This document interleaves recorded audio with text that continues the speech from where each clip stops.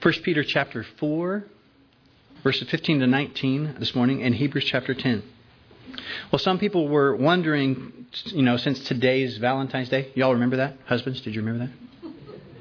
Oh, scary silence. Okay. Some people were wondering that since today's Valentine's Day, if I'd prepared a special message, right, on marriage or something. Well, the title of the message is Suffering and Glory, Part 2. I'm not sure where you are in that continuum. No, but actually, if we are willing to suffer long with each other, right? We have found, as my wife suffers with me, amen. She's not even here. As we suffer along with each other, right? There is a glorious thing that He does as He brings us closer and closer to one another. But yes, we're just continuing on. 1 Peter chapter 4. Let me remind you of where we were and where we are. Peter began teaching, actually this whole letter really is about suffering and glory, right? But last week in particular, he addressed maybe more specifically than he has before. What do you do when your world comes unhinged? When you're suffering? He writes this to a group of people who their friends are being martyred as this letter goes out.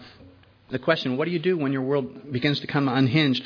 He gave us 4 things last week. I want to show you them. Verse 12, this is just by way of review. Verse 12, he says, number 1, refuse to freak out. He says, Beloved, do not think it strange concerning the fiery trial which is to try you, as though some strange thing happened to you.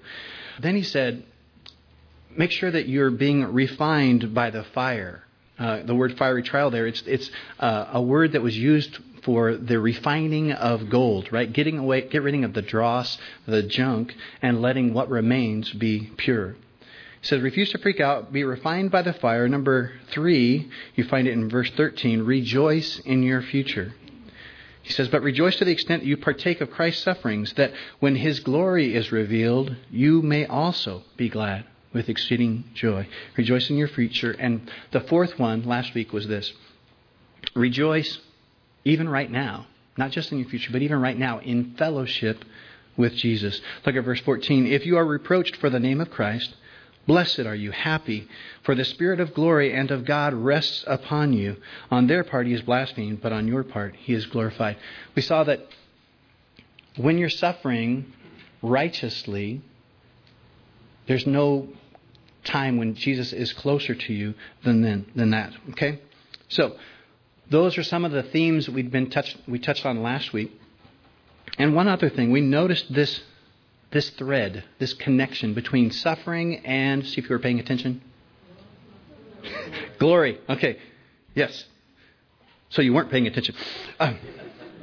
This connection between suffering and glory. Many times we see it in the New Testament in general, but especially in this book. If you were to just go through this book and look for words that imply suffering, heartache, trial, tribulation, all those things, you don't have to read very far in this book to find the word glory. And we saw that our God is so awesome. It's not just that He takes suffering out of your life and replaces it with glory. No, He takes the very thing that has you suffering and turns it into glory. The illustration we used, that which Jesus used, which is this. Look, it's like a woman in labor. She is suffering. But that very thing that she's suffering ends up being the agent of delivery for a glorious relationship. Okay? That kind of gets you up to speed where we are. Peter's talking about suffering and glory. Today we come to part 2.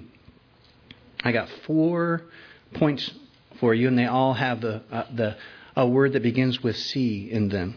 You ready? Verse 15, Peter says, don't suffer as a crook. Don't suffer as a crook. Verse 16, Peter says, do suffer as a Christian. Suffer well as a Christian. The 3rd point, verse 17 and 18, Peter says, look, it's better to suffer for correction's sake than condemnation. Better to be corrected than condemned. And verse 19, the 4th point, Peter says, commit yourself to a faithful Creator. Okay, don't be a crook. Do suffer as a Christian. Better to be corrected than condemned. And finally, commit your soul, your future, all of you, to a faithful Creator. All right, there's your outline. Here we go.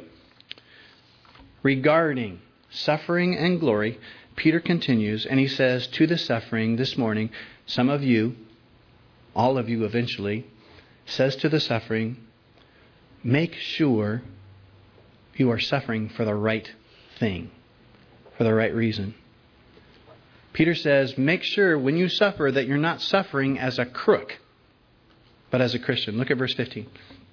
He says, but let none of you suffer as a murderer, a thief, an evildoer, or as a busybody in other people's matters. Let me back up and make sure you guys understand. Again, there's suffering that leads to glory, right? Peter says, don't misunderstand. There is some suffering that leads nowhere. It doesn't lead to glory. He says, if you suffer for the right thing, it's a glorious thing. If you suffer because of your own stupidity or because you're a crook or a criminal or a creep, not so much. Verse 15, but let none of you suffer as a murderer, a thief, an evildoer, or as a busybody in other people's matters. Peter says, don't think that every instance of suffering in all of the world leads to glory, that there's glory attached to all suffering. No, he says, for instance, he doesn't say this, but I get this. Don't do a lousy job at work and then get fired and then say, praise Jesus, I'm being persecuted. That's what he's saying here. Right? Make sure that though unbelievers are going to call you a crook, they're going to be looking for opportunities to say things, evil things about you. Don't let them be right. We've seen this over and over again. We are called, guys, to be persecuted. Jesus said, look, they didn't like me. They're probably not going to like me inside of you. Right? So Peter says, look, they're going to call you a bigot. They're going to call you a nut job. They're going to call you hate monger. Don't let them be right. Don't let them even be close to right. Verse 15, he says, but let none of you suffer as a murderer. Okay.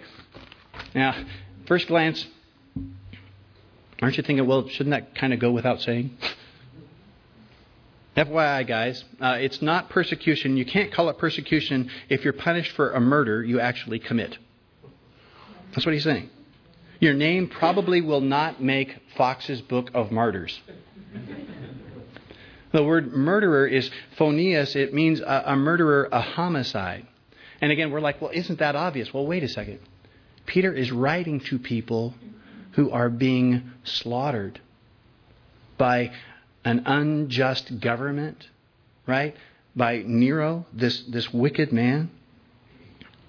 When you factor that in, then in this climate of persecution, couldn't Peter be saying basically this? Look, I know that you're tempted. The thinking is, when it's open season on Christians, the thinking is, well, I'm going to get them before they get me. Peter says, well, if you do that, then they will rightly accuse you of homicide, of murder. He says, look, there is no glorying in suffering as a murderer. You can't kill someone and then say, I'm being persecuted because all I did was kill that guy. That's what he's saying.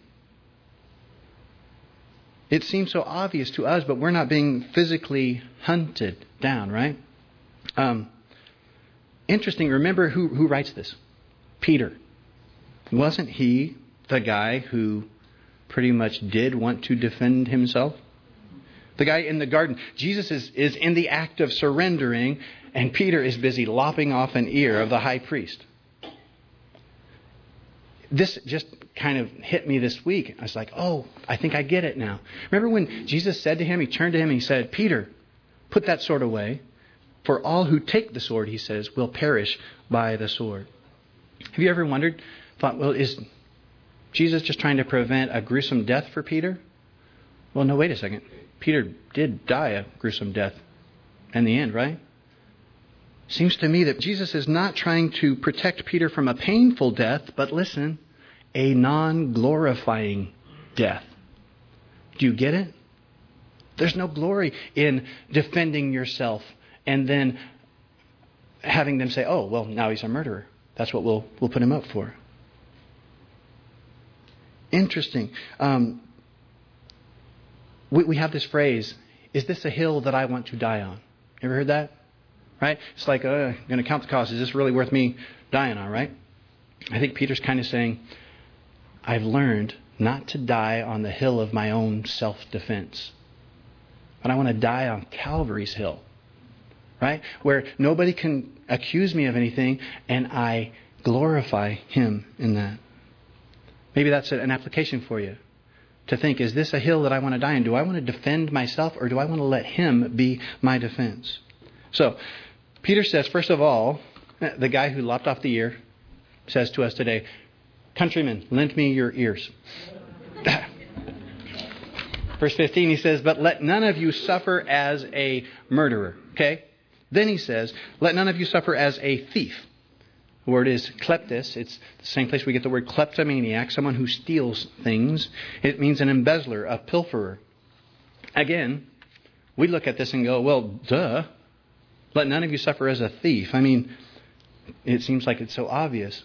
But again, remember, persecution.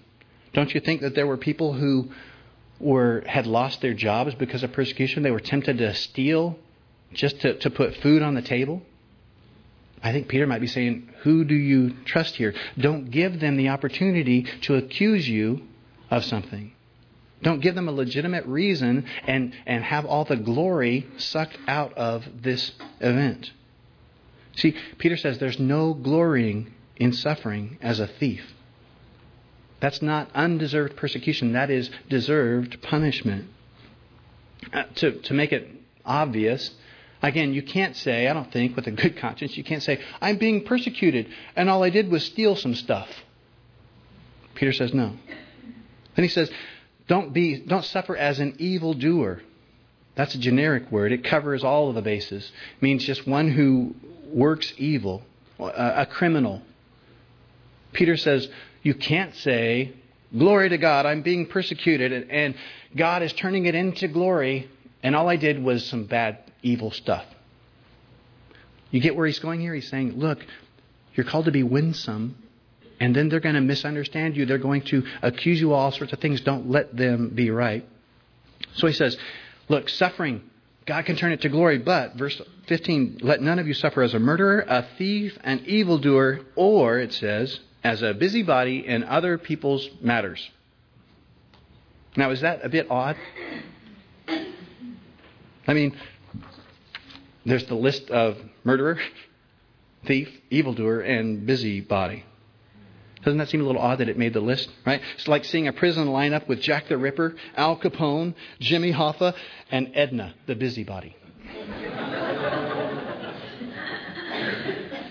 But Peter puts it in here. Interesting that the word busybody, as far as I can tell, we know it's not anywhere else in the Bible. And I've heard that it's also nowhere in the contemporary literature of the day. We think that Peter actually coined this word, busybody. It's two words compounded together. And the first word means to belong to another. And the second word is episkopos. It means overseer. Peter's talking about, he's saying, don't make yourself an overseer over other people's matters. He says, look, and when you do, and it comes back to bite you, when you insert yourself into other people's business as an overseer, when that happens and it comes back to bite you, don't call it persecution. Now, I feel like I need to make sure you understand the balance of this. The Bible says that we are to, when we see a brother sinning, right, we're to lovingly seek to restore them. Right? But there's a difference between me saying, hey, I need to talk with you about something so that you and I can be right and so that you can be right with the Lord, as opposed to, I'm your overseer and I've decided that you're not living up to these things. Peter says, look, don't suffer as a murderer, don't suffer as a thief, don't suffer as an evildoer, and don't suffer as one who put yourself in somebody else's authority over someone else unrighteously. Here, if you boil all that down, verse 15, Peter's message, I think, in verse 15 is this. Look, if you live a pure, godly, winsome life, persecution will find you. You don't need to go searching for it. You don't need to go out of your way to find persecution, because persecution will find you. And when it does, if you're living that winsome, godly life, that's when glory follows suffering. Okay? Verse 15, but let none of you suffer as a murderer, a thief, an evildoer, or as a busybody in other people's matters. Application. Again, at Calvary Chapel, we try to look for applications everywhere we can. Let me give you some possibilities. The Lord knows everyone in this room, and He knows what He's trying to say to you individually. First, He says, don't suffer as a murderer. Hopefully, nobody this morning has to be persuaded not to actually murder someone. Maybe so. But even if you're like, well, I'm not a murderer, so this doesn't apply to me. Wait a second. Didn't Jesus raise the bar on anger? Didn't He say if you are angry with someone without cause, that you are a murderer? Right? So the application for you then, if I'm speaking to you right now, look, don't lose your temper, don't blow your stack. And then when the chickens come home to roost, that you begin to reap what you sow, don't blame God. That's what Peter says. Don't let anyone here suffer as a murderer, as one who cannot control his temper. Here's another application for a thief. Again, maybe you're not, you don't look at yourself as a thief. But Peter says, have you thought about this? Don't steal from your boss. Whether it's time or office supplies or your best effort. Peter could be saying to someone in the room, don't cheat the government. And then say, I'm being persecuted. He says, don't be an evildoer. Don't sow bad stuff. And then when it comes time to reap, say that God is your co-conspirator. Because that's what you're doing. If you do these things, practice these things, and then say, I'm being persecuted, you're making God your co-conspirator. And finally, he says, as far as a busybody, he says, don't put your nose in other people's business, and then when it gets punched, call it persecution. The world is increasingly, I promise you, going to call us all sorts of terrible things. Peter says, once again, don't let them be right. They're going to call you crooked. Don't you actually be a crook. Okay, first point. Peter says, don't suffer as a crook. Second point, here it comes. Ready? Do suffer, because this can lead to glory, as a Christian. Not as a crook, but as a Christian. Verse 16, it says, yet if anyone suffers as a Christian, let him not be ashamed, but let him glorify God in this matter. Interesting. There's only 3 times in the Bible you'll find the word Christian. The first we find in Acts 11:26. It says the disciples were first called Christians in Antioch. And by the time Peter writes this letter, no doubt that word Christian was not a nice name. This was a derogatory term. This was a pejorative term. This was a dirty word. You might remember in Acts 28 or 26:28 when Paul is giving his defense before Agrippa. And Agrippa says, well, Paul, you've almost persuaded me to become a Christian. I think he was mocking Paul, right, to some degree there. This was not a nice word for Christians. It meant little Christ. It meant follower of that one Jesus Christ. They never meant it as a compliment. But look at verse 16. See what Peter does. Apparently he's in the frame of mind to change things, to coin phrases. Because look, he says, verse 16, but if anyone suffers as a Christian, let him not be ashamed, but let him glorify God in this manner. Do you see what Peter's doing? He's taking this nasty word, spinning it on its head and say, no guys, that's a badge of honor. Don't let them call you a criminal or a creep or a crook and be right. But if they call you Christian and they say it down their nose, you need to understand that's an awesome thing. You do not be ashamed. You wear that badge with honor.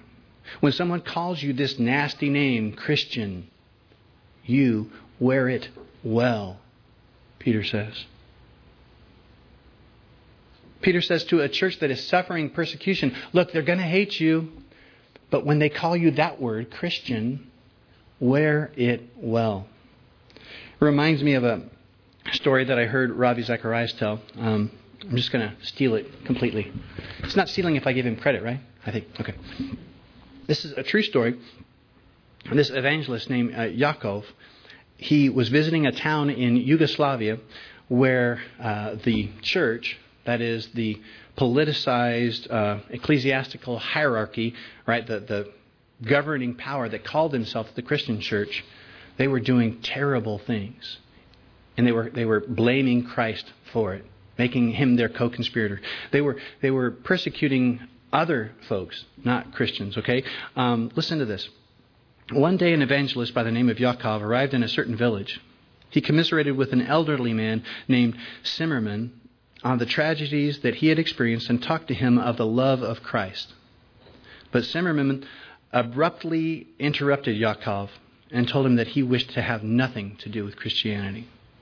He reminded Yakov of the dreadful history of the church in his town, a history replete with plundering, exploiting, indeed with killing innocent people. Zimmerman says, my own nephew was killed by them. He angrily rebuffed any effort on Yakov's part to talk about Christ. He says they wear those elaborate coats and caps and crosses, signifying a heavenly commission, but their evil designs and lives I cannot ignore. So save it, basically. Yakov, looking for an occasion to get Zimmerman to change his line of thinking, said, Zimmerman, can I ask you a question? Suppose I were to steal your coat and to put it on and break into a bank. Suppose further that the police saw me running in the distance, but they couldn't catch up with me. But they had one clue. That was your coat. They recognized your coat. What would you say to them if they came to you and accused you of robbing into this bank? Zimmerman would say, well, I would deny it. Well, the police would say, but we saw your coat, retorted Yakov. This analogy quite annoyed Zimmerman. He saw where it was going. Save it. I understand where you're going. You're saying that we can't all be held responsible. Whatever. Well, Yakov continued to return to the village periodically just to befriend Zimmerman, encourage him, share the love of Christ with him. Finally, one day Zimmerman asked, how does one become a Christian? Yakov taught him the simple steps of repentance of sin, trust in the work of Jesus.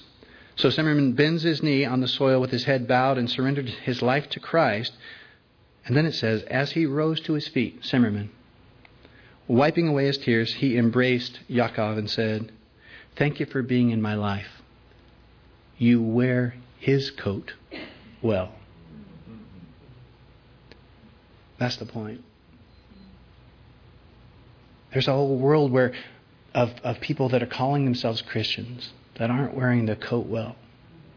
Peter says, let you wear his coat well.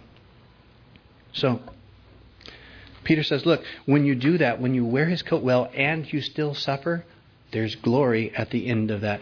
The Revised Standard Version of verse 16, let me read it. It will probably clean it up for you as well. It says, yet if anyone suffers as a Christian, let him not be ashamed, but under that name, Christian, let him glorify God. So, that's one dirty name. When they call you that, Christ follower of Jesus, yeah, I'll take that. That's what Peter's saying. Application time. Are you willing to be identified as a Christian? Maybe there's some here this morning, maybe at work, other places, you're tempted to hide your Christianity. You kind of take the coat off, put it over here, so you can fit in at work. Peter says, look, if they're going to call you dirty names, Christian is one that you should be proud of. Do you wear his coat well? So, Peter says, look, don't suffer as a crook. Do suffer as a Christian, suffer well as a Christian, because there's glory at the end of that. And then he begins in verse 17, 18, that your third C would be this. It's better to suffer for correction than condemnation. Better to suffer for correction than condemnation. You're going to see in verse 17 and 18, Peter's been talking about crooks, criminals, creeps, right? Next he talks about Christians. Well, in verse 17 he says, look, we're suffering now. They're going to suffer later. Pick your poison. Right? There's two judgments here juxtaposed. There's two punishments pictured. And Peter says, like the old commercial, you can pay me now or you can pay me later, right? Look at it. Verse 17. For the time has come for judgment to begin at the house of God. And if it begins with us first, what will be the end of those who do not obey the gospel of God? Now, if the righteous one is scarcely saved, where will the ungodly and the sinner appear? Remember, everybody with me? Everybody awake? Yes, sort of. All right. Remember, Peter's writing this in the midst of great persecution. Don't you think that some of the people he's writing to are very tempted to just renounce Christ? Just be done with it? Because don't you think there's armed guards going through each village saying, look, you've got one more week to renounce Christ. All you got to do is just buy some incense, throw some incense in the thing, say that Caesar is Lord, Caesar is God, and we'll leave you off the hook for another year. Don't you think that was pretty tempting for some of these folks? Well, Peter says, pick your poison. Because look at verse 17. For the time has come for judgment to begin at the house of God. The word begin there is arkomai. It means to be the first in line. Okay? To be the first in line. For the time has come for judgment to begin at the house of God. And if it begins with us first, what will be the end of those who do not obey the gospel of God? Do you see where he's going? He's like, look, if you think it's bad now, and we're at the beginning of it, what in the world is it going to look like at the end of it for those who reject God? Rome is, at this point when he's writing this, punishing Christians heavily. Don't you think there were some people going, how could God let his family, his own family, suffer like this? If he really loved Christians, if he really loved us, how could he let us suffer like this? Maybe you've asked that question. If he really loved me, if I'm part of his family, how could he let me suffer like this? Don't raise your hand if you have. But if you have, I think Peter, if he were standing in my spot today, would say this. You're asking the wrong question. Not how could a loving God allow suffering in the life of his family, but this. Here's the question to ask yourself. If he allows his family, whom he loves so much that he died for them, if he allows his family to be judged this severely because he chastens those whom he loves, and this is the beginning, then what does that tell you about the end for those who refuse to believe? It says, verse 17, for the time has come for judgment to begin at the house of God, and if it begins with us first, what will be the end of those who do not obey it? Literally, it means refuse to believe. It doesn't say refuse to do everything just so. It says who refuse to believe the gospel. That's good news of God. I don't know if I'm losing you, but I'm trying to condense it to make it make sense. Here it is. Better correction from a loving Father than condemnation from a just and righteous God. See, let me put it this way. If you have, and I hope everyone in this room has, if you've surrendered your life to Jesus, if you've said, I'm a mess, here I am, I'll take you up on this good news that there's redemption for my sin, that you'll cover my sin with your blood. If you've taken him up on that offer, I can tell you this, you will never experience punitive, that is punishing, fire. You understand? If you've come into his family, you will never experience punishing fire. Why? Because the punishment has already been paid. That's exactly what happened at the cross. Now, Jesus never says you'll never experience fire. Matter of fact, he says, in this world you will have tribulation. But do you see the difference between the punishment, the purifying fire that you're experiencing and the punishing fire that awaits? Do you see it? There's a huge difference. If you're a Christian, every fiery trial that he has allowed in your life, including the one that you're experiencing today, no matter as excruciating as it might feel, I promise you, it's only being allowed by a loving Father to purify you, so that there can be unadulterated glory in the future. Every single one that He allows, He's a loving Father. But listen, if you've not given your life to Him, what that means is what awaits you is a fire that's not purifying, it's punishing. If you're a Christian, everything that He's allowing in your life, even today, is to distill you, not to destroy you. It's to refine you, not to ruin you. It's to correct you, not to consume you. There may be some this morning here, you are the prodigal son, and you right now are in pig slop, mirroring the woodshed, right? Rejoice in this. At least you're not the son of perdition who is cast out. See, that's Peter's point.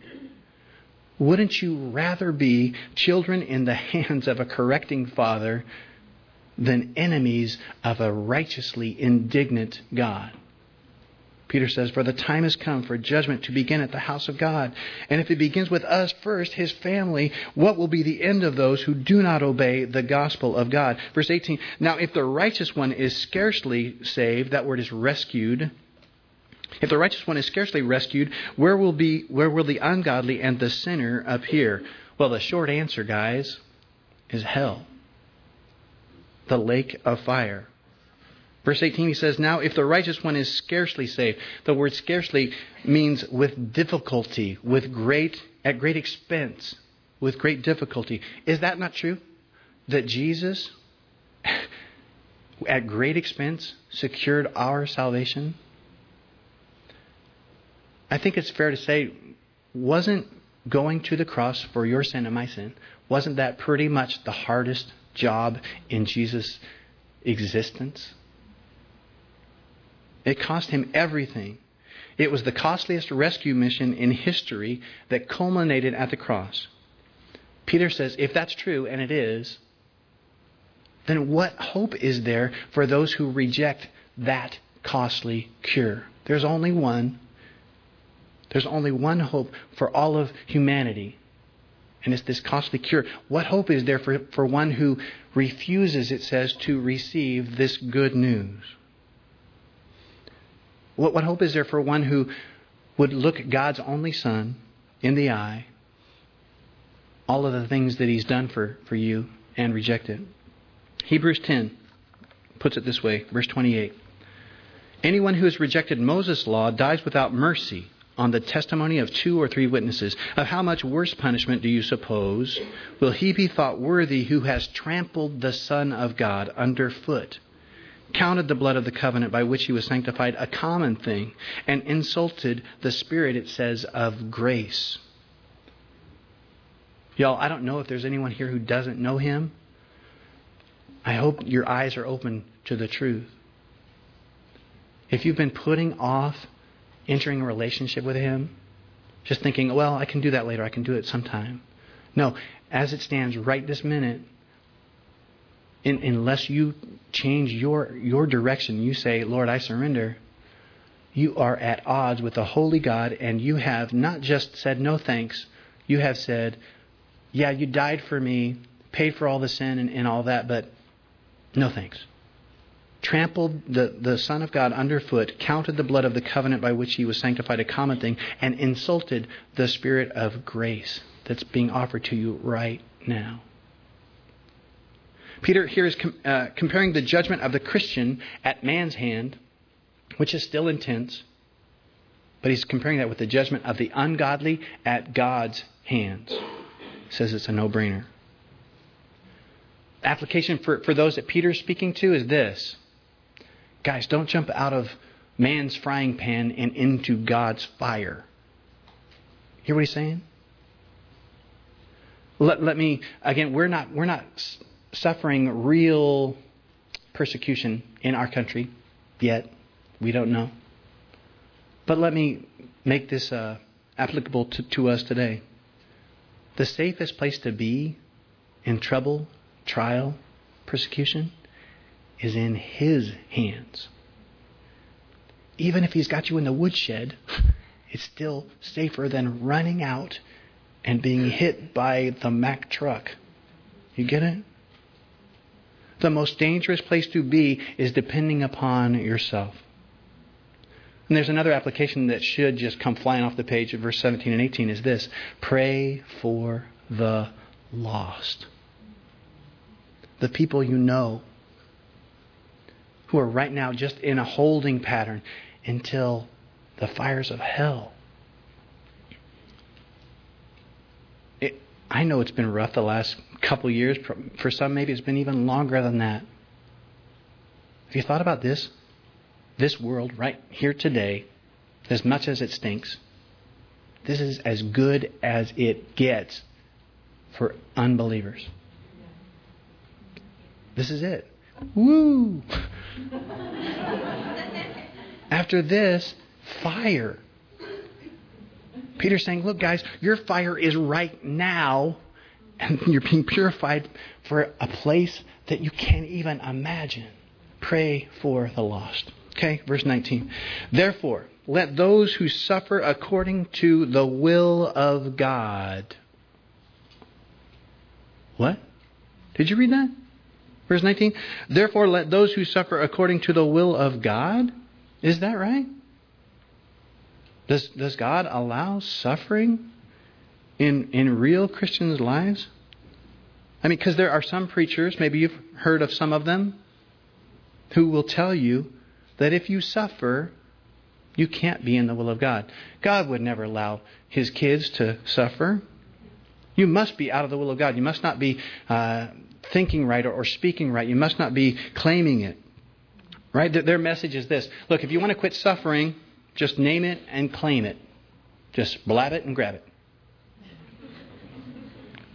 Right? That's the thought, is that, well, you don't have enough faith if you're going through something. Let me tell you a little story I heard. Two guys, they hadn't seen each other in years. They're on a road trip. The driver is one of the word faith kind of folks, right? Name it and claim it. And he enters in the conversation and says, so, how you doing, man? Well, the passenger says, well, to tell you the truth, I think I'm coming down with something. I got scratchy throat, I got muscle aches and stuff. It's like, oh, brother, don't confess that. But don't say it out loud. But just, you know what? Just say you think you might be feeling sick. Don't say you are. Just say you think you might be feeling sick. Okay, whatever. Oh, and how's your brother? Well, it's funny you should ask because we've been praying for him. He's had pneumonia for like a week now. Brother, don't say he has pneumonia. Say he thinks he has pneumonia. Okay, all right. But a couple miles down the road. Oh, and what about your brother Frank? Oh, he thinks he's dead.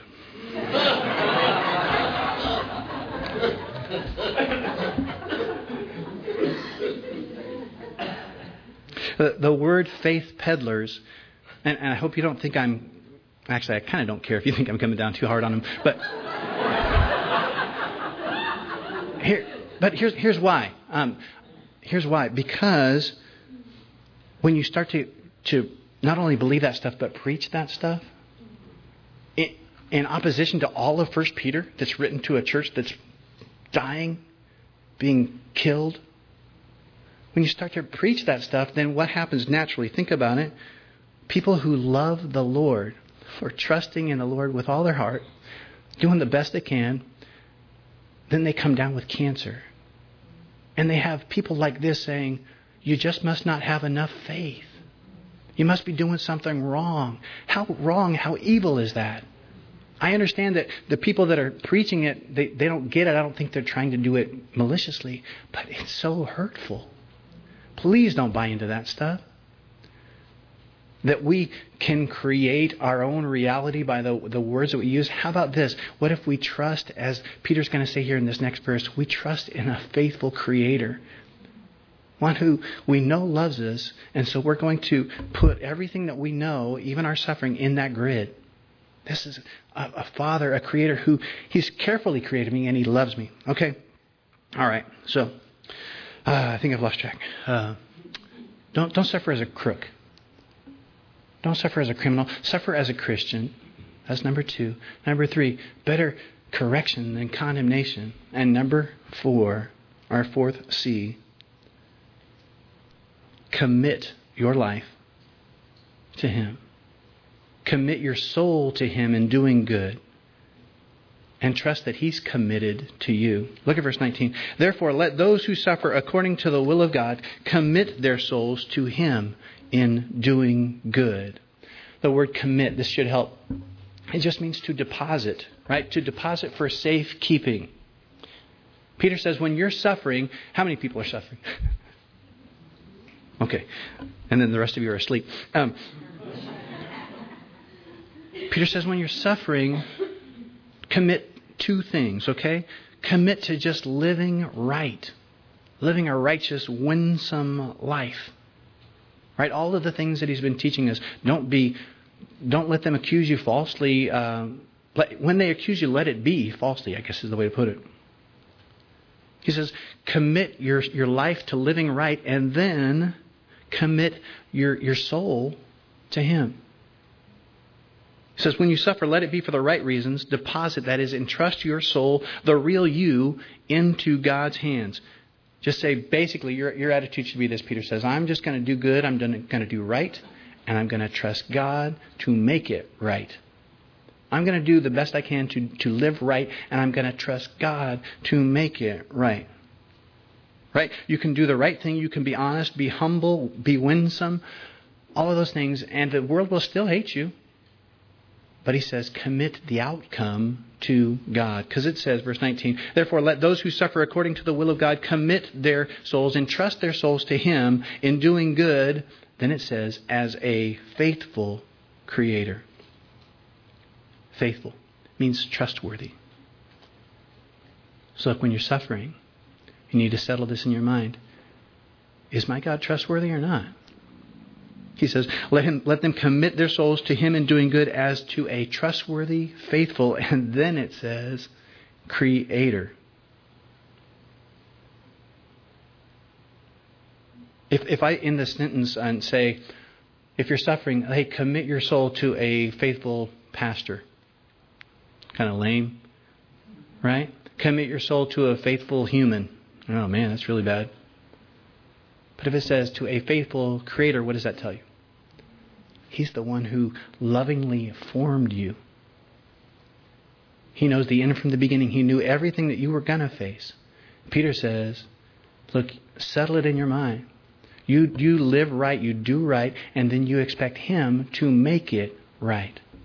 Whether it's in the next day or month or year, He's got all eternity to make it right. The idea is that there's no better place to deposit your life. There's no one more trustworthy to guard your soul than the one who lovingly created it. The one who lovingly created you. But think about it.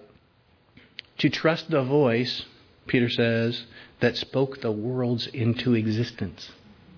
He spoke the worlds into existence. He can probably handle your problem. To trust the voice that said to Lazarus, who was dead, you think you got problems.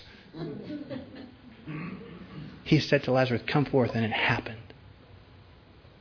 Trust the man with that voice. Put your life in the hands of the one who fashioned the stars.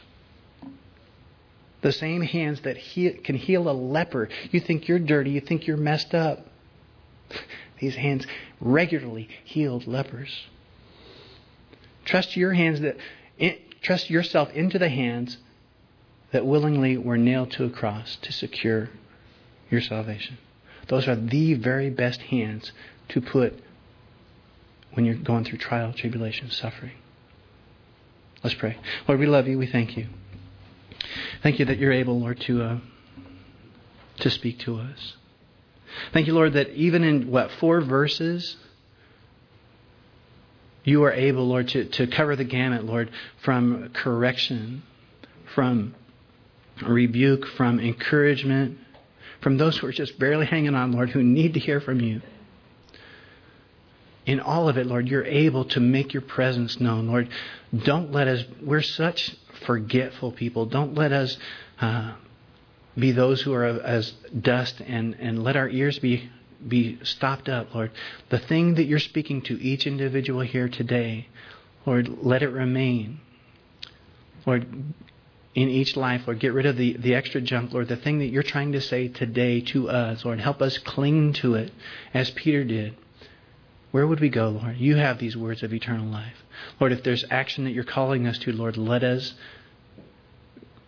perform it. Let us go and do that which you're calling us to do, Lord. If there's a conversation we need to have, whatever it is, let us, Lord, be not just hearers, but doers of your word. Lord, let us not be suffering as those who can't control their temper, or those who are stealing time or office supplies or whatever it might be. Let us not be those who suffer because we deserve it, Lord. Let us be those who suffer as Christians.